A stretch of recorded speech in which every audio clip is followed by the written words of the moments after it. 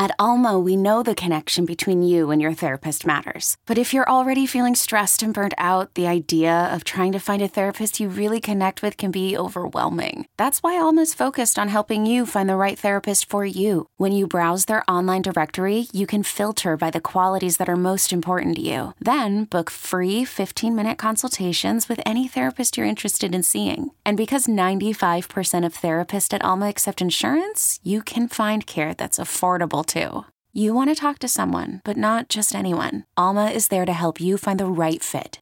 Visit helloalma.com/therapy30 to schedule a free consultation today. That's helloalma.com/therapy30. Ladies and gentlemen, welcome to this week's episode of the Rise Together podcast. You're riding shotgun in... I am. Well, right? You, Heidi, are riding shotgun. The listener is riding in the middle. We've got bucket seats now. We're driving a 1978 Buick, and you guys are the meat and the sandwich. Heidi and I are the bread. Welcome to this episode of the Rise Together podcast. What would the world look like if we all pushed ourselves to have candid conversations with people who didn't look like us, think like us, or live like us? I'm Dave Hollis, and I'm on a mission to learn more about this world by meeting more of the people who live here. You may not always agree with everything you hear, but I guarantee you'll come away more informed on topics you might never have thought to seek out before. This isn't just a podcast, it's a community.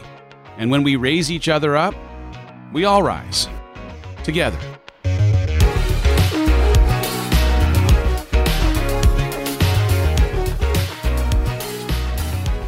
Dun, dun, dun, dun, dun. Oh, they play their own song. We okay. have a song. That was very Mario Brothers that I just gave. That was very Mario Brothers. Dun, dun, dun, all right, let's start with a hard-hitting question. Okay. Did you have a gaming console in your house when you were growing up? Like, what was the first one you had? Nintendo. I mean, I had every gaming console you could have because I grew up with three brothers. Oh, so... you just sounded like you were rich. No. I just had boys. You had brothers. I had brothers.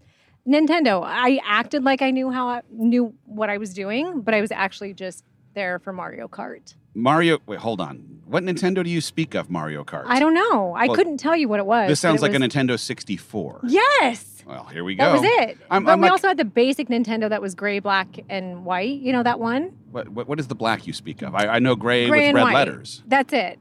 That one? I have my memory kind of betrays me sometimes, but it was like a box. It was you a box, that? like a rectangle? Yeah. And it had like a little garage door that lifted up? Yes. What did you do when a game wouldn't load? You pulled the game out. Yes. You flipped it over and you went... Are you blowing? I'm blowing. Thank you very much. Both ways. You go one down and one back the other way. One down, one back. You push it in and you push go. Mario Kart's one of my favorite games ever. Did you not believe me that I had one of those Nintendos? Is that why you asked what I did when a game didn't load? No. That's what I did, The thing is, I believed. It was a test to see if you were actually a gamer or if you're just a storyteller. I was a gamer. You were a gamer. I mean, kind of, and a storyteller. You're a storytelling gamer. Do I look at you or the road? You're looking at the road. Well, I'm driving. Can I look at you? I'm going to turn sideways. Go ahead, look at me. I'm just not going to look at you, and I don't want you to be in any way disrespected by my not looking at you while I have a conversation with you. I just want to make sure that I can get us to the airport safely. So I am propped up with one knee on the seat turned toward you, and you are facing the road. That is correct. What does this remind you of? This reminds me of the first time I picked you up at an airport in Austin, Texas to come and have dinner with me. And I was talking to you, facing you. Yeah. And you felt like it was really awkward. Well, it was awkward in that it was the first time that we were seeing each other after the first time we met. Uh-huh. And I felt like I'd gone on a limb a little bit in inviting you to come to dinner in the first place. And so I drove to the airport not knowing if you and I were going to smooch at some point in our life. And when I got you from the airport and you were sitting in the car, you had torn jeans on. I could see your knees. Yeah. It felt like a very aggressive move on your part. And you were turned looking towards me. And I will admit, I was like, oh, well, this might go better than I am thinking because I'm a pretty nerdy dude. And I haven't been on a first date in like 20 years. My torn jeans. So my knees felt aggressive, and me looking at you while you were speaking felt aggressive. Not aggressive. I'm just saying it was very forward of you. Oh, my God. It was not, for everybody listening, it was not forward of me. It was not forward. No. The thing is, I just am very attentive in what people say. the first time that we met, we've told this story many times, I'd invited Heidi to come to the house and, well, not even to the house. I just asked if you would be up for recording a Rise Together podcast about divorce. Mm-hmm. Like, hey, we're both going through divorces. There's clearly a lot of grief and a lot around the idea of starting over. We even talked about talking about guilt or shame or like a whole host of the emotions that you end up feeling when a relationship that you wish had worked out didn't. And you agreed to do the podcast. And you happened to be coming through Texas and said, hey, I can even come to your place. And I was like, yes, great. That's cool. And I'd never met you before. And here's what's even crazier. You had actually, about 4 months prior, invited me and Chris to be on yours and Rachel's Rise Together podcast, which I think this is what we're on right now, right? That is correct. And I did not respond. Remember this? Yeah. You had asked if we wanted to be on. I did not respond. I actually said, yeah, that'd be great. I'll get back to you with dates. I didn't respond because at the time, the world did not know that Chris and I were divorcing. And I was scared we were going to go on yours and Rachel's podcast, and you guys were going to give us all sorts of questions about how we work successfully as a married couple together, and Chris and I were not ready to address it. You were going through a divorce. Yes. You knew about it. Yes. I was going through a divorce. I didn't know about it when I was asking you. But, no, I mean, the thing, is that funny? That's really funny. That's funny. No, but the thing is, it was at the time, I remember, we looked at you guys, other people had looked at Rachel and I, and were like, oh, how can we learn from these people who have, I remember you put up a post about relationship goals, and it's just one of those crazy things where people see what they see, but they don't necessarily see everything. And even when you try and, I feel like I've lived you get to see all of it kind of life, even when we were doing interviews on the podcast or having conversations about things related to relationship, we were showing people the stuff that we were working through, and yet it just wasn't something that people saw until after we were divorced. And then it was like, what in the world is going on? It's such a strange thing. I hate the idea of relationship goals. I do too. And what I think one of the hardest parts for me is I remember posting things about relationship goals and different things, or even things where Chris and I felt so strong, or I thought we were so strong. Yeah. And then it's crazy how quickly it can change, right? So it's not like we weren't strong, but I would post things and I meant every word of what I was saying. And I think I'm such an in-the-moment kind of a person. Whatever I feel right now in this moment is how my entire world is. And I kind of ignore and forget that there are other aspects that might not feel the same for the other person. Does that make sense? Of course it does. And then because I look at some of the posts that I did 2 weeks before Chris and I split, maybe even a week before Chris and I split. And I was like, gosh, I felt everything I said inside of this post. And I felt like Chris and I were really who we said we were in this post. But just like that, something can change. And really, I think we were better off separate. Well, I know we are, because look, here we are. Oh, yeah. You and I. No, hey, guess what? Same phenomenon for me. I'd put up a post about our anniversary the day before before we had the conversation about divorce. I ended up taking that post down because I was embarrassed. I wrote a really nice message about the rest of our lives and all the adventure we had to look forward to. And I didn't realize that that wasn't a thing that was in the cards. So it just felt I don't know, embarrassed is the only thing I could say. I was like, geez, how could I not see the thing that was coming? But that's sometimes the way I guess it goes. Yeah, I think sometimes when we post, or at least I speak for me, and maybe I'm speaking for you too, in part, but there's a part of me that would post for, I am so good at finding the good in everything. Yeah. Even the good in a really bad or a really hard situation. And I know when I would post, I oftentimes would try to focus on the good or the hope for what could be, almost like a sense of manifestation. Yeah. Right? Because every relationship has good and bad. And I remember being in a place where I didn't want to always why would I put the bad out there? Why would I manifest even more bad instead of focus on what is good inside of a relationship. Does that make sense? Of course. The thing is, in the post that I had put up and then took down, I recognized that it was our best and hardest year. Like, I actually thought that there was a ton of growth that came in how many hard things we had to navigate. And so in a weird way, like, I had gratitude for how hard it felt like it was for us to get through a whole bunch of transitional type stuff. But I was running on Saturday, and somebody asked a random question as I was doing a little Q&A. What's your favorite country song? And I referred to it as, I think you know, in my next book, that the song that has resonated most has been Garth Brooks. She Thinks My Tractor's Sexy? She Thinks My Tractor's Sexy is, in fact, the most important country song in my life in the last year. No. Garth Brooks' Unanswered Prayers. Yeah. Because there's so many things that at the time, right, I'm sure you felt this too, like at the time you couldn't imagine that something good or better could come from the circumstances that were happening in real time. And I definitely felt that. And so much goodness. I mean, so many good things. My health is in the best shape ever. I feel fantastic. I love being with you. And it's amazing how you make me feel, but also like that there even was the possibility of feeling like this for another human being was not a thing I thought was real when I was going through what we both were going through. And so, like, who knew? Like, I had no concept. It also, like, bizarrely, like, I think has given permission for me to dream and believe in the possibility of all kinds of things that I can't even conceive of happening in our future, because it just showcased in real time the limited capacity that my imagination has. Like, I wasn't open to the possibility that so much good can come out of hard things. Yeah. Yeah. I feel like we should say on here about the first time we met, like doing the podcast, because I believe that part of why your eyes are open to all of the good that is and all of the good that's come from, this split or whatever, just your life being hard, is the fact that you existed in and lived in a really dark and hard place for a while. And I believe same with me. I think part of why I'm able to appreciate you and what we have in a way that I never would have before is that my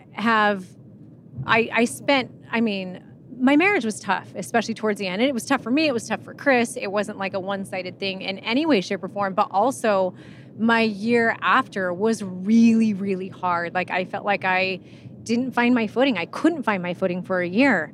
And so to be with somebody who brings out the best in me, who makes me smile, who makes me want to be a better person, who treats me like a queen, and all of the things that I never thought I honestly deserved before, I'm able to see and appreciate it in a way that I wouldn't have if I wouldn't have been through such a dark, hard time, which when I met you, that's the podcast that never happened. So I invite Heidi to come to the house, and I invited her to the podcast. She represents that she's coming through Texas and can come over and record the podcast. And so I'm game. The only interaction really that we'd had was that you endorsed my last book. So there was like some familiarity. We'd had a couple of text exchanges. Which is crazy. By the way, I'm in your last book. You are in my last book. What a wild... And I didn't know this till 2 months ago. Because I didn't actually read the whole thing. How dare you? At first. But like the history that we had was very, very limited. There wasn't any history outside of this like freak thing where I'd reached out asking for an endorsement, and you agreed to read the book or part of it and give one. Well, you had changed it since. That's why I didn't read the whole thing. Also I read fair. The galley copy. Also fair. The arrival to my house had me, this is so crazy because of how much we've been doing and working out. I was 50 pounds lighter than I am right now. 50. You're like I was the Hulk sitting in the seat next to me. Well, thank you. I've been working out, and you've been an like amazing inspiration for this. Yes, I do. It's yes, you. I'm Mr. Incredible right now. Thank you. But I was not eating. I was processing all of this grief with running, and I was running 10 miles in the morning, 10 miles at night, and I was sad. I was in a really, really sad place.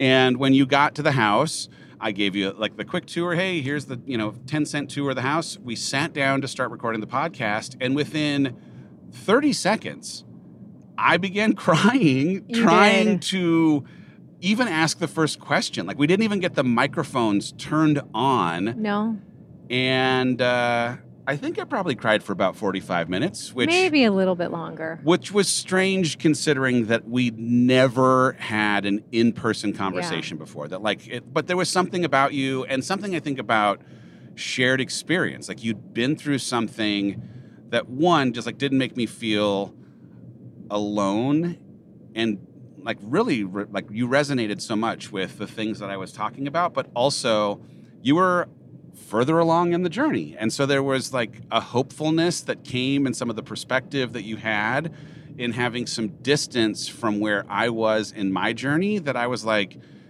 I will take a dose of this hope. Thank you very much. And I felt like in a weird way, like, oh, I had not yet met David. Like, oh no, I did. I had, I guess. Yeah, I had. I was telling you about David, but like, Yeah. it felt a little bit like therapy because I was just like, here's everything. And I held literally nothing back. I think you were saying that besides your therapist, I had been the only person at that point that could actually relate and connect with you on a level that would allow you to be so vulnerable. Yeah.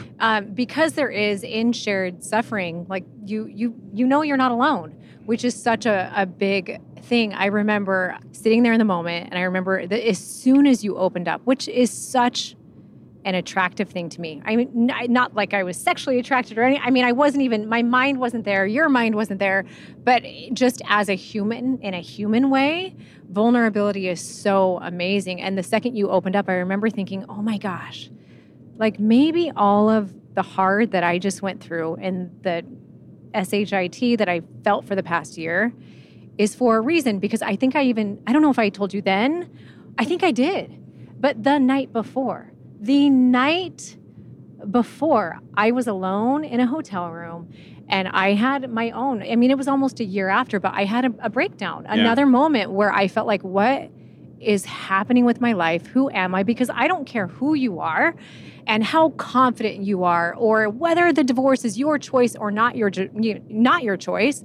There is inevitably an identity crisis that happens after a divorce starts. It does not matter because you have come to learn and figure out who you are next to somebody else or with somebody else. And that shift, it changes your entire world. And as I heard you crying, I had specific flashbacks of, in October 2019, I remember going to New York for some media. I was doing some work with GNC and I cried the entire flight. They flew me first class, and I was in first class sobbing. And I'm like, what the heck? Like, everyone around me was asking if I was okay. I was looking out the window the whole time, could not control my feelings. In the hotel lobby, I had Alexa with me, who you know Alexa. Yeah. She was there to help make sure I, got to the media on time, whatever. She had to check me into the hotel. I was sitting in a chair sobbing in the lobby. And so as I heard you sobbing, I connected with where I was in those moments. And I remember telling you, like, I at that time, I just needed someone to say, everything's going to work out. I promise it's going to be okay. Yeah. But I understand where you're coming from. And that was so big for me. What was interesting for me is like there was something in your reassurance because of your personal experience that carried weight that was greater than the weight that someone who had not themselves been through a divorce giving me the, you're going to get through this, lean on your faith, be strong, it'll get better, like one day at a time, like all of the things that, of course, anyone who cares for you is going to say, and they mean so well. If they hadn't been through the thing that I was ultimately processing in real time, it was just hard for me to like take it at face value. And I'm sure there are plenty of people listening right now who are like, yeah, I went through this thing. I got a lot of people who were caring for me and were, sympathetic to my situation, but they didn't have the empathetic response for having personally walked through it, which is why you as a part of community and other people who had ultimately also been through a transition in their relationship were wildly important in normalizing my feelings and making it like safe to talk about the things that I was feeling through the journey, which was like a miracle. You were a miracle in this like journey for sure. Thank you. Can you imagine having to hold all that in? Healing can't happen. I do feel like that's part of why you healed relatively quickly. I mean, gosh, I mean, like I look at, it was such a combination of factors, but I think about the kids just left for camp. We dropped the boys off at camp on Sunday, and I can remember what dropping them off at camp felt like last year, right? And it was excruciating because, you know, like being alone in my house and like still working through all of these feelings and trying to figure out what like next was going to look like. There were plenty of days where it felt overwhelming. It was like, I've described it as this blank piece of paper that was at the same time terrifying and exhilarating, but it was just really terrifying more than it was exhilarating at the very beginning. And the way that you became, I mean, yes, you came to dinner, but ultimately it still took months of time before we were dating on a like super serious level. But it was like the combination of your friendship and the way that my pastor was so consistent in my life and the way that Brady was so consistent in my life and that David, my therapist, was so, like, there were just so many factors that were complicit in making the experience normal, but also there was a lot that ended up acting as a catalyst for something good to come from the hard. And that was like just like the most beautiful thing. I remember many times after I had met you, I remember looking at the way that you were working through divorce and thinking, and I think comparison is a scary path to go down, but I would compare and I would be like, gosh, he put in the work a lot more than I did. And I think part of the issue with where I was at is I had kids around me all the time. If I didn't have one set of kids, I had the other set of kids. I naturally numb myself with work. Work is my drug. And I do numb myself and I get busy really fast to ignore the pain or not have to feel the pain. And you just now talking about dropping your kids off at camp. And then we even talked about it today. You said you had one big thing you did every single day when your kids were gone.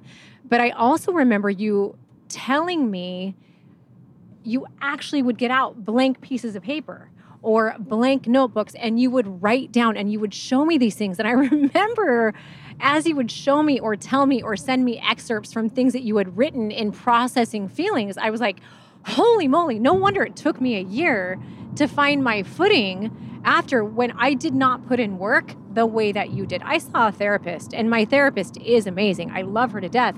And I talked to a lot of people. A lot of people helped me through things, but you actually spent a lot of time alone, which I believe it's very hard to process divorce and actually heal from divorce if you're not taking time to yourself and being okay feeling alone. You're so sweet. You know, I'd never meditated, and I started meditating. I was not an avid reader, and I actually got a list of books from a very close friend who'd been through divorce and committed that I will read every one of these books. And man, I found, I mean, in Untethered Soul and The Power of Now, like those two books in and of themselves were just like game changers. But still books I haven't read, and I need to. I mean, Untethered Soul was just such an amazing book, but we ended up reading The Four Agreements together. What was the other one that he wrote? Oh, the Mastery of Love. Mastery of Love. Which I've read like twice now. Yeah, but they're like so good. Reading was not a thing, but that's a thing that you do if you want to like carve time. I mean, I was fortunate because I had, in the end of 2019, transitioned out of working day-to-day inside the business at the Hollis Company and was really focusing now on this podcast, writing books, and doing some coaching. And those jobs are jobs that can flex in terms of hours. And so I was very, very fortunate to be in a position where I could pull back from traditional, quote unquote, 40-hour work weeks to really, I ran 200 miles. Those, you know, we were looking at, remember we were looking at our little health app? Your step count was like 12,000 steps a day, which is crazy. I mean, I ran 200 miles in both June and July. I mean, like I've never run that much in my entire life. Forrest Gump. It was just such a cathartic, therapeutic thing to like really just be with my thoughts. And I also had the benefit, this is going to sound crazy, but I had a deadline for my next book.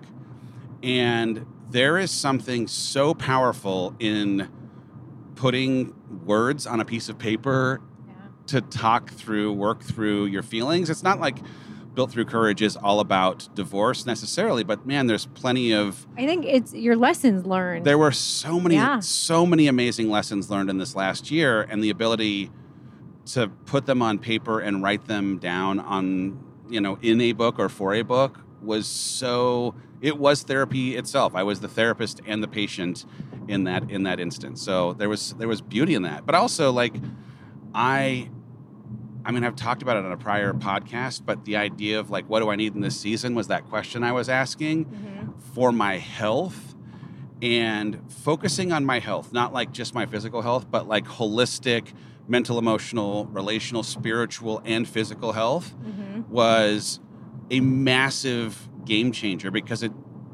I was thinking about it just like through the lens of very, very short time periods. I couldn't contemplate a long-term goal. Like, what do you need 5 years from now? Or what's your vision 5 years from now? I was like, I need to get to a month from today.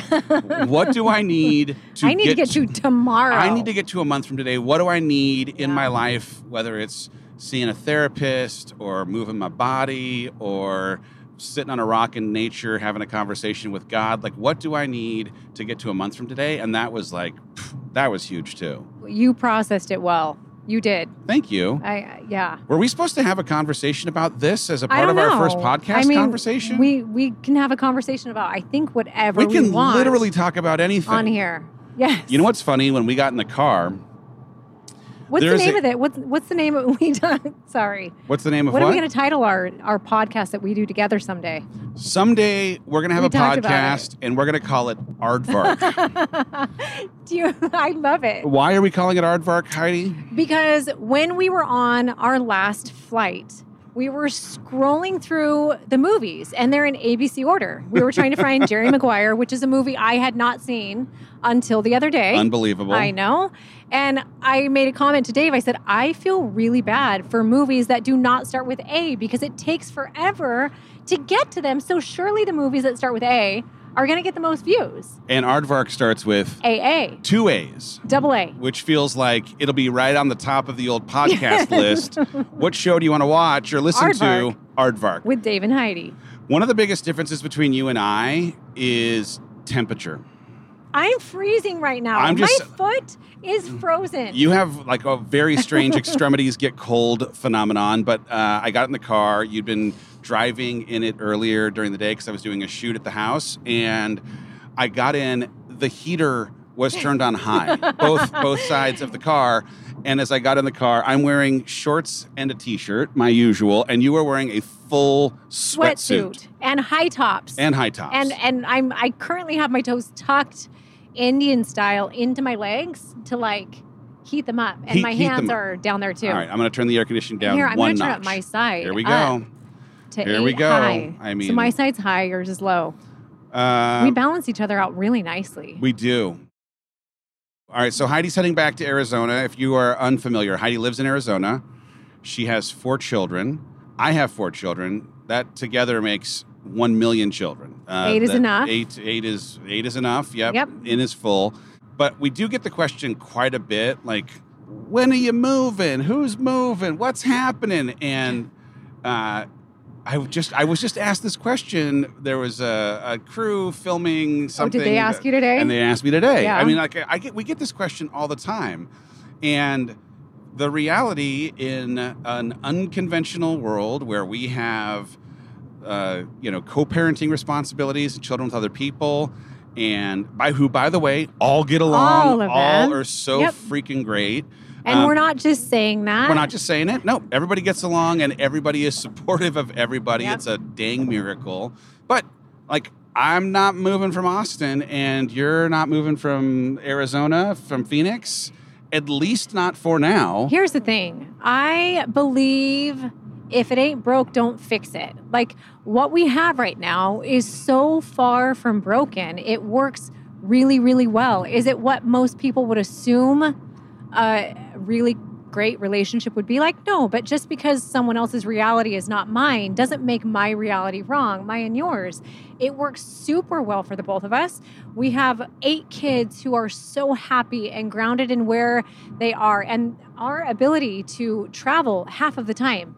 I have my kids 50% of the time. You have yours 50% of the time. And we have the perfect overlap right now to where I get to see your kids for a couple days every time I come into town. You get to see my kids for a couple days every time you're in town. And then we get a beautiful, I think a perfect amount of time alone to get to focus on our relationship, focus on building our businesses and the future, and even travel a little bit. Like, it's a very nice balance. Is it a lot to travel back and forth? Yeah, but the payoff to get to be in a relationship with somebody who I love for every bit of who they are and loves me for every bit of who I am.